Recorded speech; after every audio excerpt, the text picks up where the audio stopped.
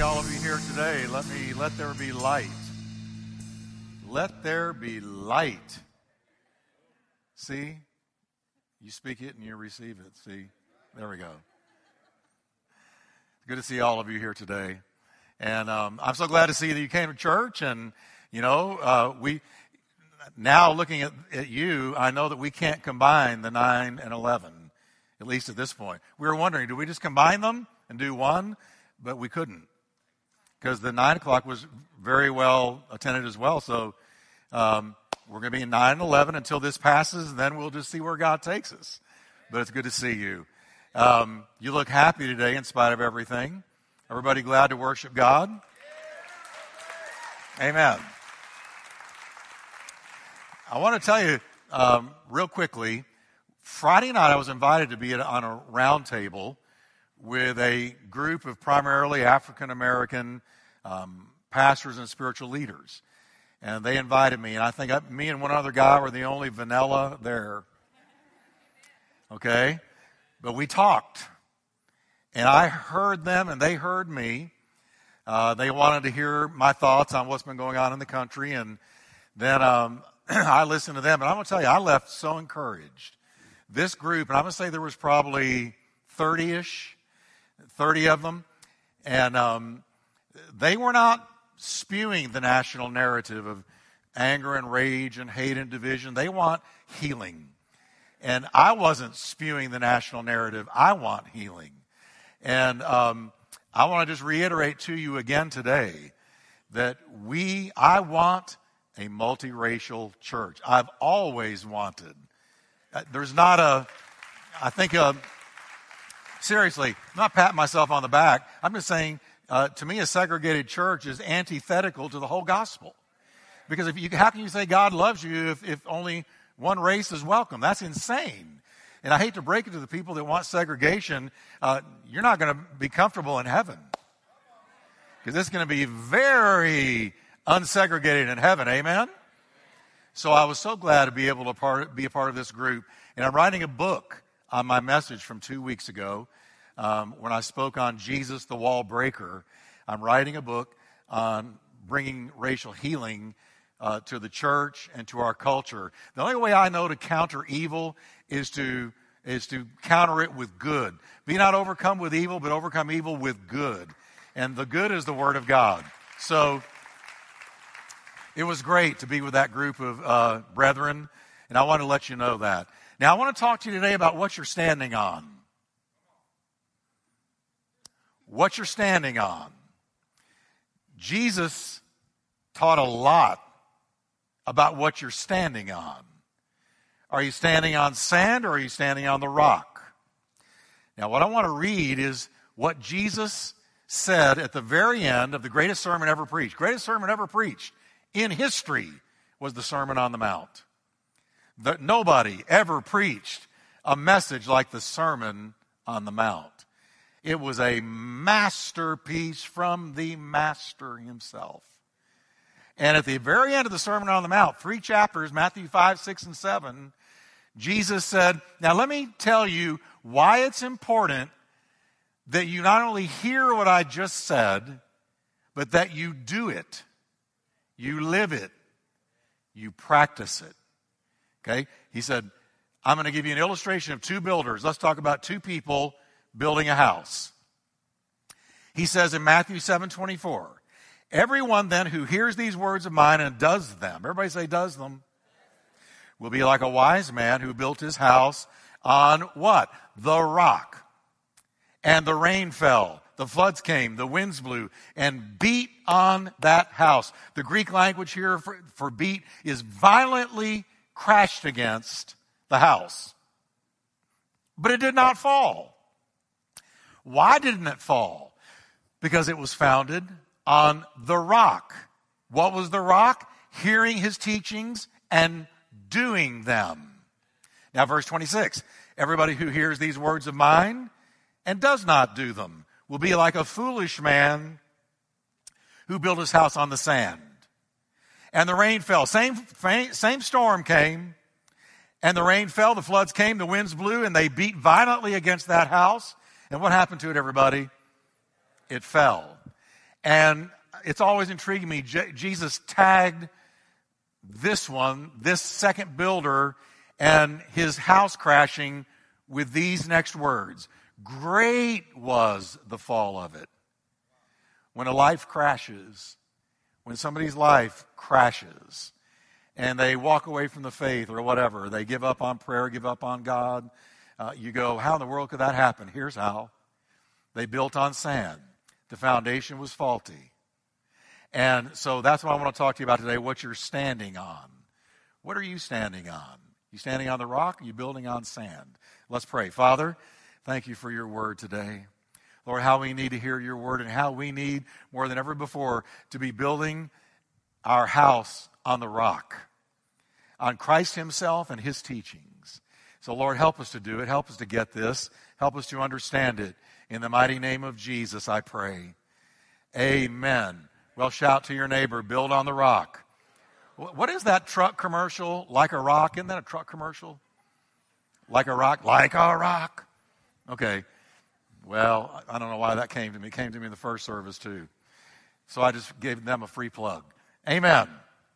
Now, in the Sermon on the Mount, you really should read it. You ought to read it slow and take note of how Jesus deals with virtually every area of life and living that matters. He touches on life in the raw. He touches on life as we experience it. He teaches us in the Sermon on the Mount how to deal with almost every possible problem and crisis and challenge. Jesus in the Sermon on the Mount, I'll give you an example. On the Sermon on the Mount, 3 chapters, all right, he sat down at the Mount of Olives and he taught his disciples.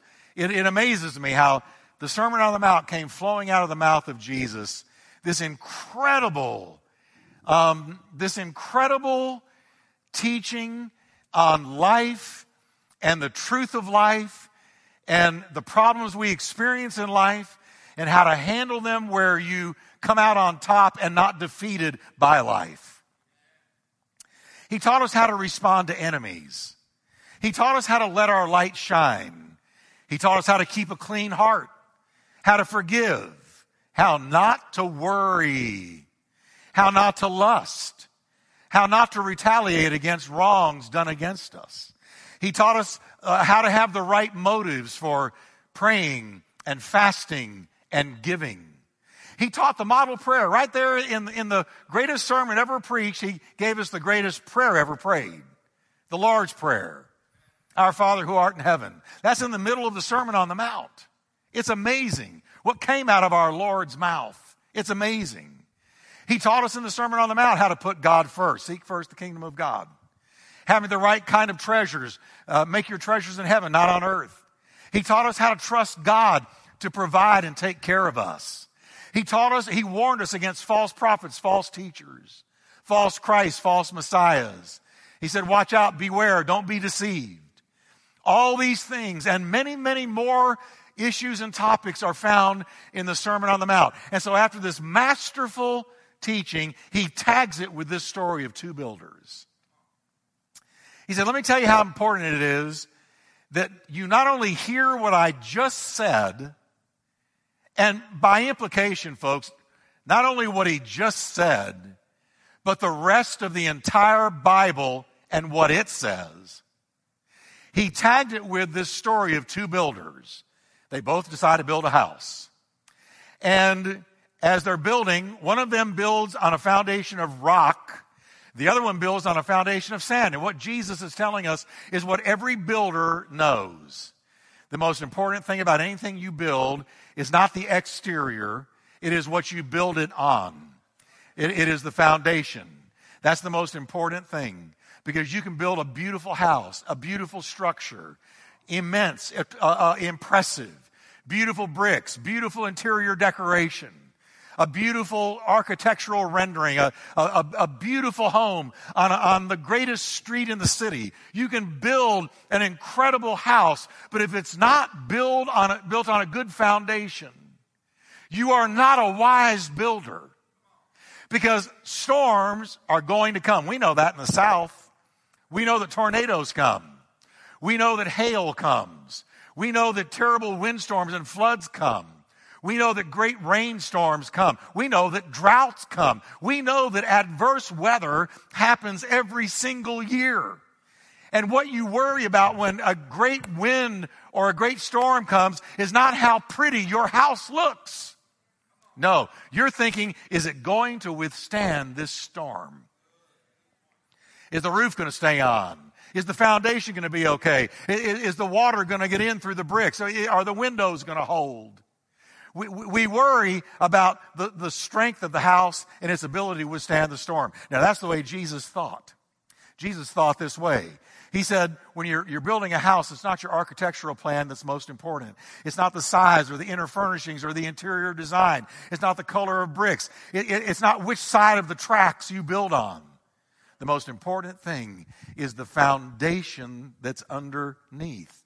The foundation is the most important thing in any house, because your foundation decides whether or not you survive the storm. And folks, what Jesus is telling us is that our life is exactly the same way.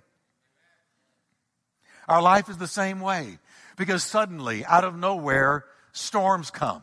Who would have ever thought 3 months ago that we would be out of church, that we wouldn't be able to meet, that there would be a virus moving across our nation and people dying? Who would have ever thought that we would be caught up in racial turmoil, a racial storm, riots and protests and all that's going on? Who would have ever guessed? No, because storms don't send you a telegram saying, hey, next week on Tuesday, I'm arriving at 12:05, get ready for me. No, storms come out of nowhere, and suddenly the winds of adversity blow. The rains of trouble fall. The floods of spiritual warfare strike your house, your marriage, your money, your health. Out of nowhere, a storm comes. And Jesus is telling us, if you want to be storm ready and if you want to be storm proof, then here's the key. You got to listen to what I taught, and you've got to do it. You've got to do it. You can't just hear it and say, wasn't that a good message? Isn't he an impressive teacher? Like some people come up to me every week. That was a great message, Pastor Jeff. And what I want to know is, well, thank you, but I want to know, are you going to do what you heard? Because an undone word is a worthless word. We need to do the word. Not just hear it, but do it. We got to put feet to it. The house built on the rock stood the storm, and the house built on sand crashed, and great was its fall. And now, the house in Jesus' illustration is your life. That's the house. We're all builders of a life. We're all building a life. From the time you're born to the time you die, you're building a life. That's the house. And our life consists of this.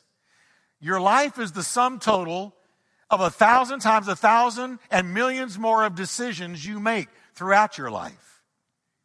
You are where you are today based on the decisions you made yesterday. We all make decisions every day. All of you got up and you decided to come to church. That was a good decision.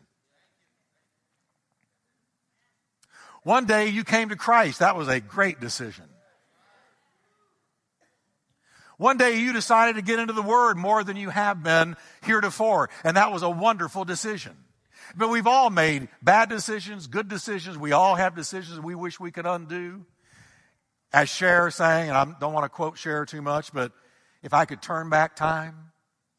How many of you wish you could turn back time? But see, when a decision is made, it's made. It's like when you hit send on an email, you can't reach out and bring it back. The email is on the way. You can't stop it. And when we make a decision, those decisions are like bricks on our house.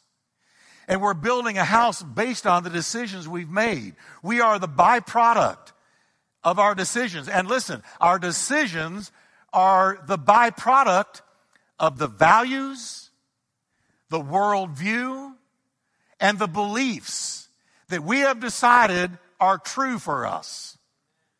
I'm going to make my decisions based on what I've decided is true, based on my beliefs. I came to church today, I'm preaching right now because that's my belief. And I'm telling you right now what I believe. I am preaching to you the beliefs that I find in the Bible.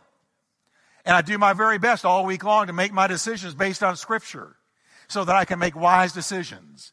But you see, the sum total of my life is the decisions I've made. And I make my decisions based on the values and the beliefs and the morality and the worldview I hold to. What you believe decides the steps of your life. The values you hold decide where you go, what you do, who you run with, what you think about, what you spend your time on. All of that is decided by your beliefs, your values, your worldview, and your morality. Now here's the deal. Most people in our society focus not on the foundation, but on the exterior, what people see. We care a whole lot more about what people see than what our foundation is. How many people out there in that culture focus much on the foundation? The foundation is your beliefs, your values, your worldview, your morality. That's your foundation. Who your God is, that's your foundation. Who has your ear, that's your foundation. Who's teaching you, that's your foundation. Jesus said, I want me and my teachings to be your foundation. That's what you build on, and that's a rock foundation. And if it's not Jesus Christ and His teachings, it's a foundation of sand. We rarely stop to assess what we believe and what is driving our decisions. And my message today is to get us to take a look at our foundation. Because I want everybody in this church, everybody watching by streaming, everybody who hears us on radio, social media, going all over the United States, I want you to think about your foundation. Because your foundation is what's going to decide whether or not you survive the storm. We're in a nation of storms right now. There's a storm everywhere. We woke up to a storm, we're going to bed with a storm around us. So the storm is either going to take people down or it's going to make you stronger. And it's decided by your foundation. Your beliefs make up your foundation. Our foundation is comprised of the morality we choose to live by. Where are you getting your morals? Are you getting your morals from Oprah, Dr. Phil? Are you getting them from a college professor or some secular magazine or TV show? Or are you getting your morals from the Word of God? Our foundation is what we believe about God, eternity, the Bible, and most importantly, our foundation has everything to do with what we do with Jesus. And listen, here's my message today. Not just whether He's our Savior. You know, people say, everybody's a Christian in America. You believe in Jesus? Oh, yeah, I believe in Jesus. You a Christian? Oh, yeah, I'm a Christian. But then you look at their life and you go, wait a minute. Their lifestyle is not adding up to their profession. So we got this greasy grace out there. Sloppy agape. Fake Christianity. Watered down faith. Diluted, polluted teaching and beliefs and doctrine. And that's what I want to talk to you about today. See, Jesus is not just my Savior. I've got more than a ticket to ride when the rapture comes. Oh yeah, I'm going to heaven when I die. I know that. Well, let me ask you another question. Is Jesus your teacher? Well, He's my Savior, but I didn't ask you that. I said, is He your teacher? Because Jesus is not only our Savior, but the moment He becomes our Savior, He becomes our teacher in everything. Jesus is the greatest philosopher that ever lived. The greatest teacher that ever trod planet Earth. No man spoke like this man. No man taught like this man. Jesus said, the things that I teach you, I'm getting directly from the Father.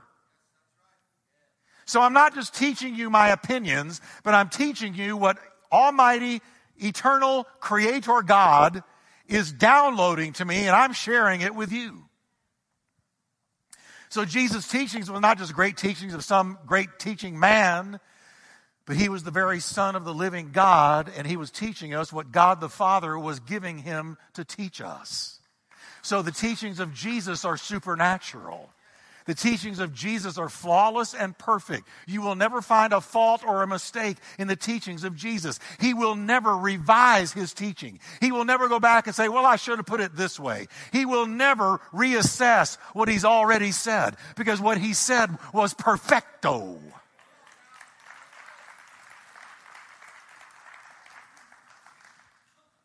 He taught on forgiveness, sexual purity, what holds first place in your life, the things you treasure, what you worship, what you give your strength and effort in life to achieve.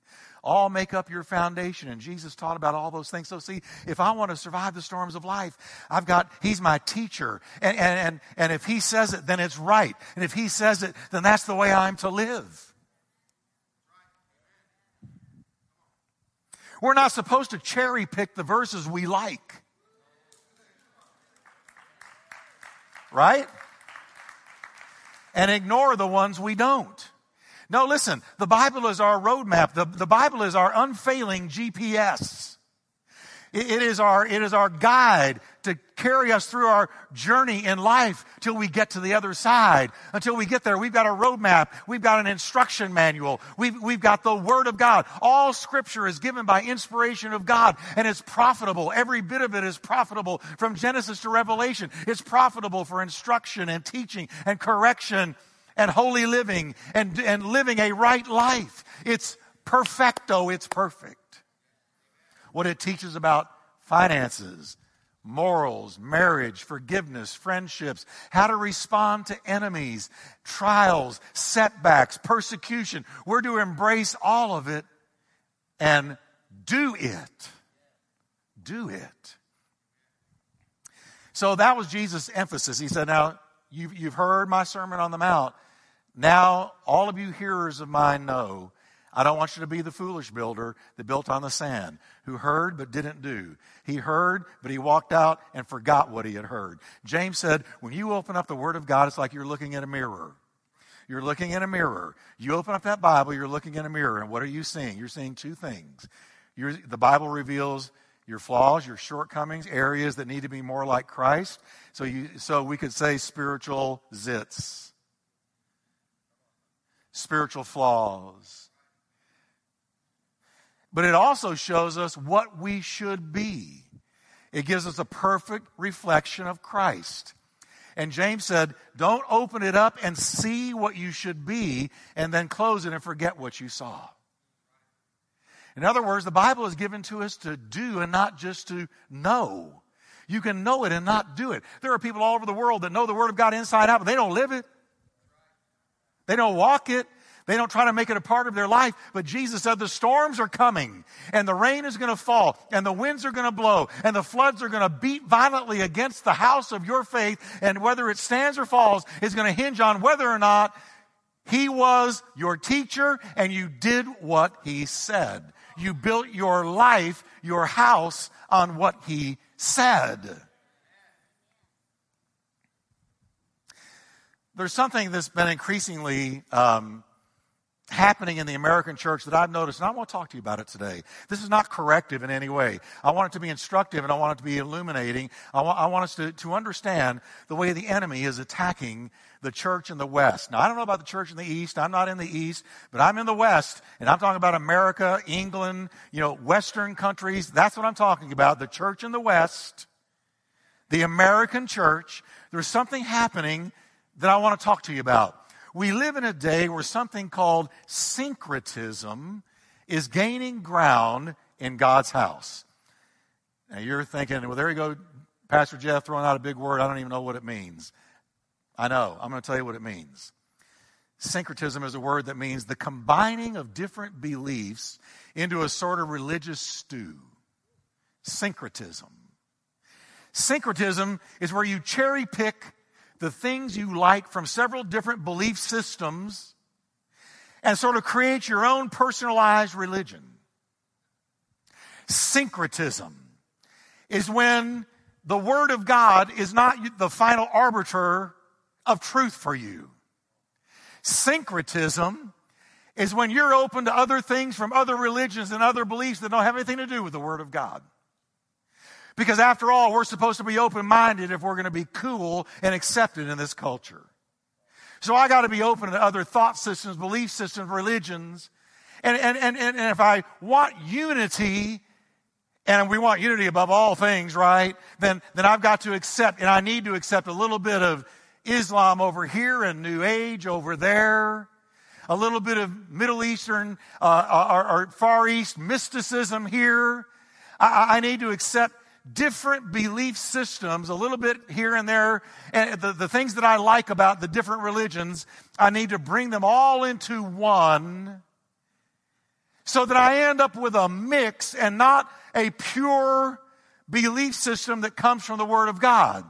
In other words, there's other beliefs guiding and directing my life, not just the Word of God. Syncretism. Do you know that syncretism is what destroyed Israel?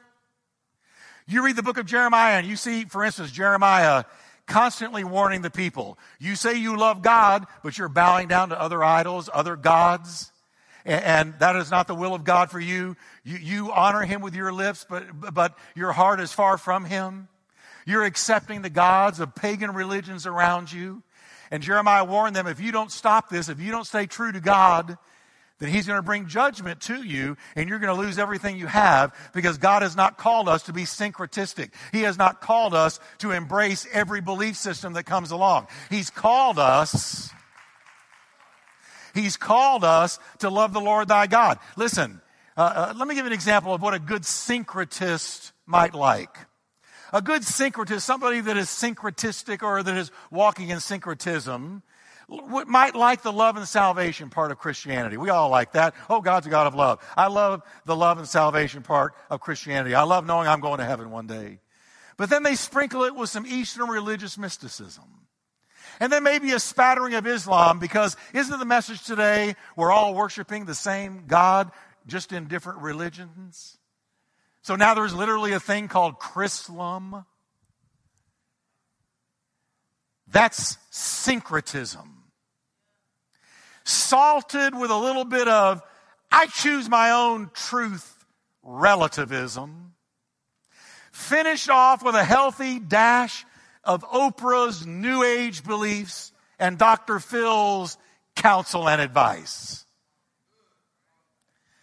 And rather than allowing God's Word and the Lord Jesus to be our counselor in all things, we're building our houses on a mix. God has not called us to look for truth anywhere but in His Son, Jesus Christ. Listen to me. Colossians 2:8. Let me quote it for you. Beware. Everybody say beware. Lest any man spoil you, that means take you captive through philosophy and vain deceit, according to the traditions of men and the principles of the world, and not according to Christ.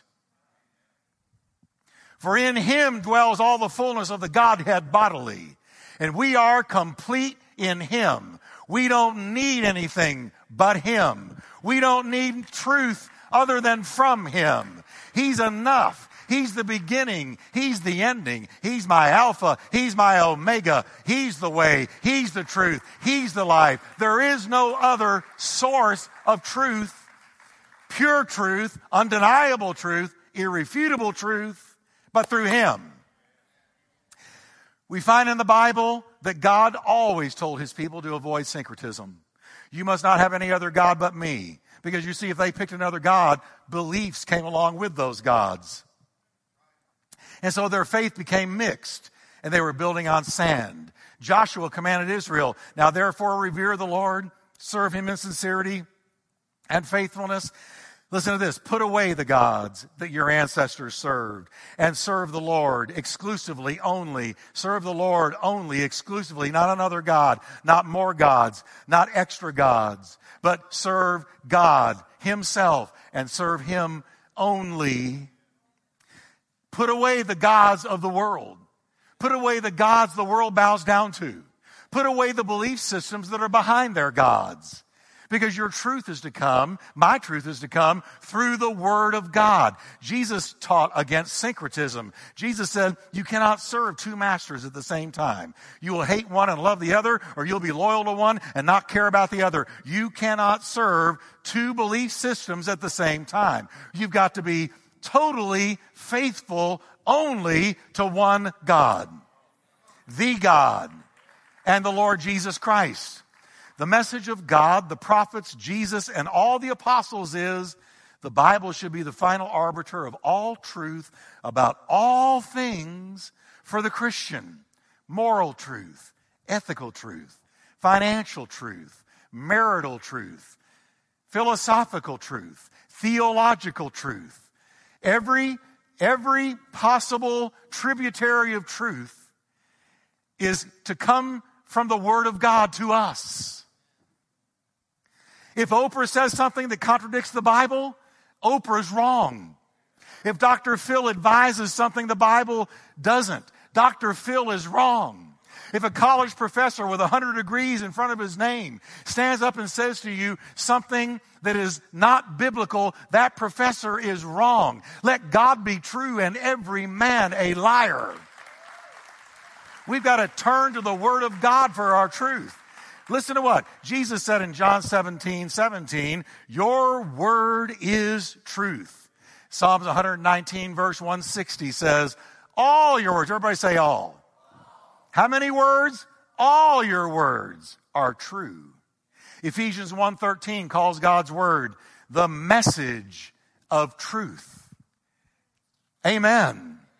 Now the good thing about a storm, like the one that we've all been walking through in light of these things, there's a good thing about a storm. Let me tell you what it is. Storms reveal the sand in our life. If we're building on sand anywhere in our life, storms have a way of revealing it. Storms expose things that we've accepted into our life that are sand and not rock. Worldly values over kingdom values are revealed often in a storm. Misplaced trust in other things is revealed when you get into a storm. Relationships in our life that are not centered around Christ comes to the top, comes to the fore in a storm. We assess. Listen, storms cause us to stop and reassess our life, do they not? David said, before I was afflicted, before a storm came, I drifted. Before I was afflicted, I drifted. But now that a storm has come, now that I'm afflicted, I have kept your word. I'm keeping your word. He's admitting, before the storm came, I was kind of drifting out there. But when a storm hit me, it drove me to the word of God. And I realized I was building my house on some sand. I wasn't spending enough time with you, Lord. I wasn't in your word. I wasn't praying. But now that the storm has come, it's revealed the sand I was building on. And now I am pressing in and I'm keeping your word. Amen.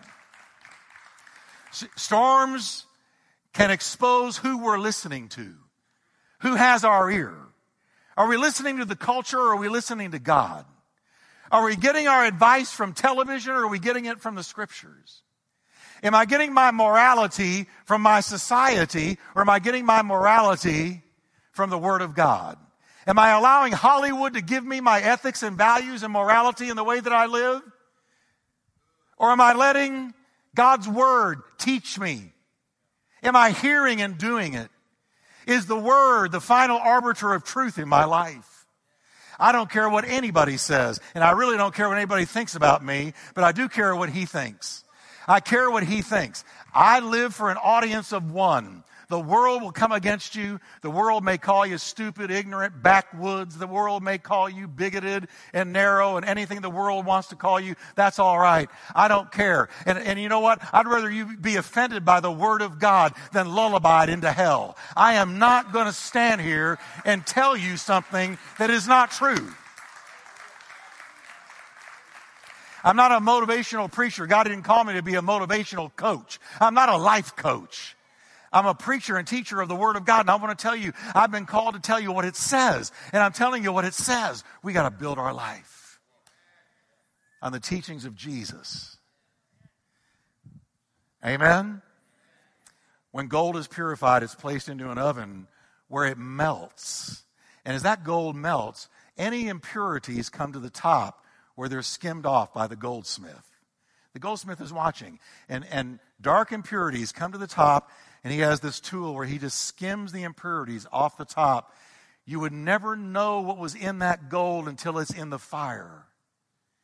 And when it gets in the fire and melts and it's in tremendous heat, whatever is in it that is not of gold comes to the top and is skimmed off. Your faith is exactly the same. We never know where our faith really is until it's in the fire. I don't know how strong my faith is till it's in the fire and tested. 1 Peter says, chapter 1, verse 6, so be truly glad. There is wonderful joy ahead, even though the going is rough for a while down here. Can I read that again? Even though the going is rough for a while down here, these trials are only to test your faith, to see whether or not it is strong and pure. It is being tested how? As fire tests gold and purifies it. And your faith is far more precious to God than mere gold. So if your faith remains strong after being tried in the test tube of fiery trials, it will bring you much praise and glory and honor in the day of his return. Wonderful. That's a great, great passage. So here's what he's telling us. When the storms come, rain falls, winds blow, floods hit the house violently, suddenly we're in a storm. And that storm is going to reveal how much of Jesus we've built into our foundation and how much is sand. The good news is that God loves you and me. God never walks away. God never says, well, look at all the sand in their life. I'm out of here. See you later. It's been real. God bless you. Have a good time in hell. God does not do that. No, God says, do you see that sand? You see that relationship that doesn't honor me? Or do you see that worldly value system that you have adopted that is not of me? I want you to erase it and replace it. I want to put my kingdom value into your brain. I want to put my word into your mind. I want you to take kingdom values in the place of those worldly values. I want you to have the right concept of God and of me. And so the storms reveal it. And the impurity comes to the top, and Jesus the goldsmith removes the impurities and purifies our faith in the middle of the fire. So that when we come out on the other side, listen, our faith is stronger, more pure, we're more influential, we're bringing forth more fruit, and I'm going to say it, we're freer than we were before the storm came. Amen. So I want you to stand with me today. And let me just leave you 3 simple encouragements. Ready? 1, build your life only on the foundation of Jesus Christ and God's Word. If Jesus said it, do it. If the Bible instructs it, live it. Second thing, allow the Lord to expose any sand you may have been building on. Let him expose it. Before I was afflicted, I drifted. But now, I keep your word. Third, know that you're going to emerge from this trying time purified, stronger, and more fruitful than ever. Amen. Can we say together, his word is truth? No matter who tells me something, if it's not biblical, it's not true. Amen. I don't care if it's a movie star that makes $100 million a year pretending there's somebody else on screen. That's all they do. So what? Does that make them philosophers? Does that make them counselors? No. I've known people that had 5 degrees in front of their name and lived stupid lives, foolish lives. No. Wisdom comes from above. Can we lift our hands to the Lord? Say, thank you, Lord, for your word. Thank you, Jesus. Can we say, thy word is truth? Now pray this with me. Lord, search me and know me. in this time of storm. Any sand in my life that I've been building on, show it to me and remove it. I want to build on rock. In Jesus' name. And I say, Lord, you're my Savior, and you are my teacher. Amen. Give the Lord a hand of praise. Amen. Amen. Amen. Amen. And I had a couple come up after the first service. Very sharp couple. The man was an attorney, and she had her degree in English literature. And he said, she said to me, she said, it took me a while to accept Jesus as teacher. Because Savior, cool, I'm going to heaven. But bless those that curse you. Do good to those that hate you. Pray for those who despitefully use you and persecute you. Turn the other cheek. No. I'm not liking this teacher. But she said, I found that when I did what he taught, it set me free. You will know the truth, and the truth will set you free. So that was a great testimony from a very educated. This guy was not only an attorney, he had been a JAG. He had served 20 years in the military and had risen to the level of being a JAG, which is a big deal. And yet here they were saying, we love hearing the word of God straight up. And she was very honest with me about the teacher thing and Jesus. It's not easy to do what Jesus said. I don't want to forgive them. I want Texas justice. But no, you do what he said. He's my teacher. He's my teacher. Amen? Amen. Well, you guys, are you glad you came to church today? You look good. You look good. Now, Wednesday nights, I won't be here for 3 weeks. I'm writing a book, as I told you, I think at the start. I'm writing it on racial healing, and I'm taking my sermon from 2 weeks ago, Jesus the Wall Breaker, and I'm writing a booklet.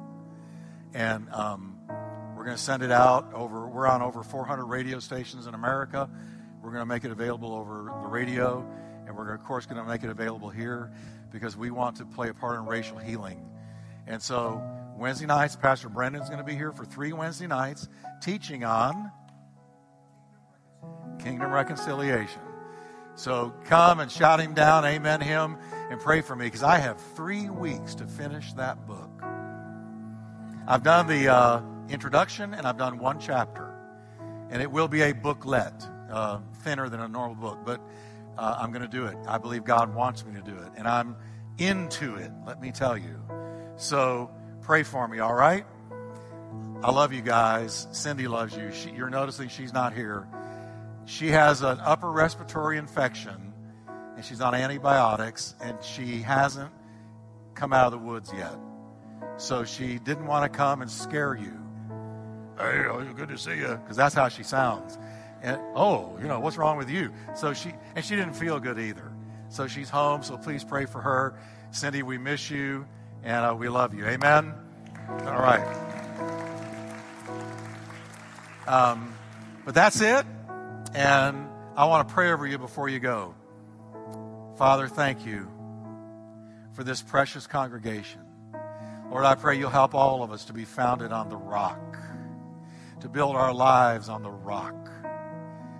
And Lord, I pray your face shines on us and that you help us to be the head and not the tail, above and not beneath.